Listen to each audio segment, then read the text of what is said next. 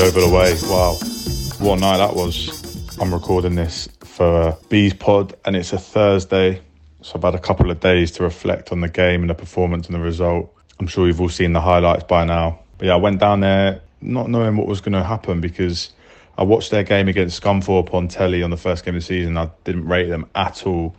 I thought they were defensively all over the place. Really don't buy their appointment in Chris Hargreaves either. For me, he's just he's a National League pundit. He's not had a job since 2015, in which he got sacked by Torquay for having something stupid like a 30% win rate or something in the games he had. But then they go and draw to Wrexham on the weekend at home. So I was sort of a bit like, what's going to happen? Yeah, we got down there.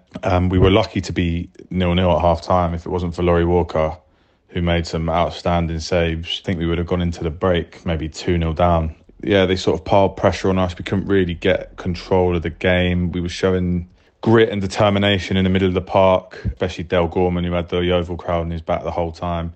Harry Pritchard, my man of the match, he was running around all game. Serious engine on him. Kabamba didn't really do much. I don't think he won a header in the first half. So yeah, we were lucky to go in at the break 0-0. Brennan obviously got into them second half because we came out and you could tell we sort of wanted it a bit more. But I felt like we were really missing Diarra at the back. We were missing Diarra's height and his presence at the back. I feel like we were losing quite a lot of headers, and we didn't look too promising defending set pieces, even though we kept a clean sheet right until the end. And then we came out, showed a bit more fight and determination. De Havilland was getting on the ball a little bit more. We were sort of showing for it. We were making runs in behind. We were harder and stronger on our tackles. Kabamba's hold-up play was better. It sort of slowly started to go in our favour a little bit in the second half. But having said that, the goal still came out of nowhere. And the game-changing moment was Brennan took Shields off in probably, I'd say, the 60th minute, after about an hour, for Connor Smith. And I wasn't really too pleased with it. When he was coming on, I thought it was going to be, detrimental to the rest of the game, because he's a sort of player, from what I've seen, that you bring on with 10 minutes to go, 15 minutes to go when you're winning 2-0 or 3-0, just like we did at Halifax. So I wasn't too sure how that was going to pan out, but he absolutely stole the show when he came on.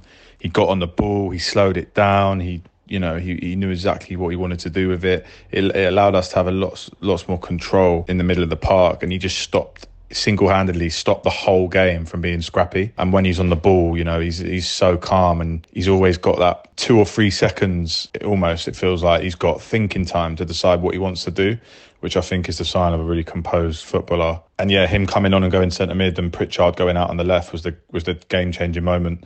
It allowed Pritchard to express himself a little bit out wide, which we've not seen yet. And like I said, Connor Smith got to do his thing in the middle. And yeah, first goal came from a lovely Smith ball over the top. Mason Clark in behind, and he fizzed it across the box, and Kabamba's just got one of them strikers' instincts touch on it, gone past the keeper. We all went mental, ran down from the top of the stand. Absolute carnage. Kabamba's taking photos of us on the Yeovil press reporters camera. And then second goal, lovely ball into Kabamba's chest from Pritchard. Kabamba chests it onto De Havilland. De Havilland flicks it over the top.